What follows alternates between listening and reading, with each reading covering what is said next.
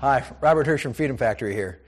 And one of the questions that we get most often is, how do I sell my business? And, a lot of entrepreneurs, they ask this question. And I remember the first time I sold my business, I sold it through an investment banker in New York. And I learned this really important lesson. Bankers don't speak entrepreneur, and entrepreneurs sure don't speak banker.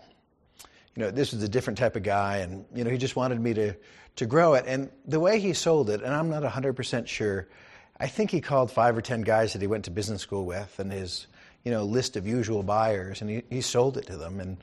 And when I look back at it, I realized I sold it way under what I could have sold it for, and I left a lot of money on the table. And if I went back to do it again, that certainly isn't the way I would do it. So anyway, long story short, fast forward here, and I've started 3 of the largest brokerages. I've hosted a TV show on A&E and history on selling businesses, and all I do is help entrepreneurs sell their business. The number one thing that really drives the sales price is deal tension, right? And so there's a couple ways to think of it. One, you want to get as many interested parties as you can before you get into the LOI phase, or the letter of intent phase.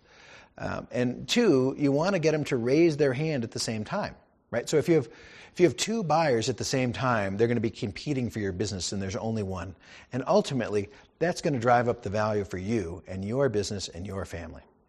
If you have 2 buyers at different times, that doesn't affect it at all, right? It doesn't give you, the deal tension. If you have one guy or gal that wants to buy your business, and you have another one 3 months later, that doesn't help you. So how do you run a process, and how do you get buyers to fit to your timeline as opposed to you trying to fit to their timeline?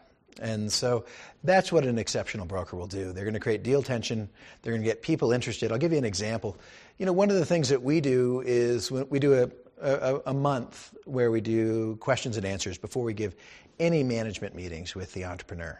And what that does, let's say a buyer sends in 6 questions, and we send back 92 responses. And, they say, well, why'd you send me 92 responses? I only asked 6 questions. Well, the answer for that is really simple. We want to give everybody the same information to put forth their best letter of intent, or LOI. And it also psychologically readjusts the buyer's thinking to understand that, A, this is going to be a competitive deal. They're not going to be able to steal your business. And 2, there are other people interested, and this is a valuable commodity.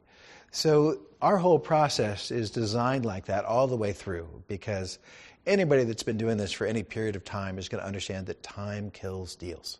And what we want to do is drive it through, have the buyers fit to our process, and we want to run it as smoothly as we can. And that's why we do a 147-day process here at Freedom Factory, where most businesses, not all, it depends. Sometimes businesses are more complex or a little bit larger.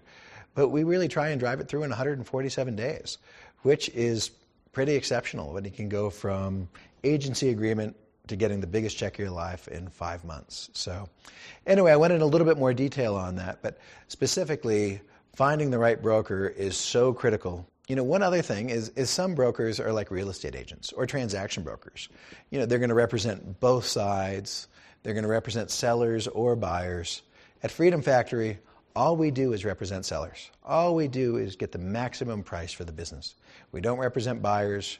We don't take both sides of a deal. We don't recuse ourselves. We just are in the entrepreneur's corner. That's the reason that we get up every day. So a couple other quick questions on selling your business.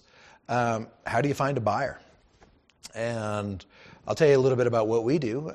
We advertise, through 27 different channels, online, which is good. We go through all the databases, we find strategic buyers, we do an outbound campaign, and we synchronize that to the inbound campaign. But we also do a marketing campaign for your business. We put together a video, a sizzle reel, we put marketing dollars behind that, and we get as many people interested as we can. One other quick question, right? So let's say we go through the process, we create deal tension, we get you an LOI that you're ecstatic with, and ultimately you control the deal. You control whether it makes sense for you or not to sell it.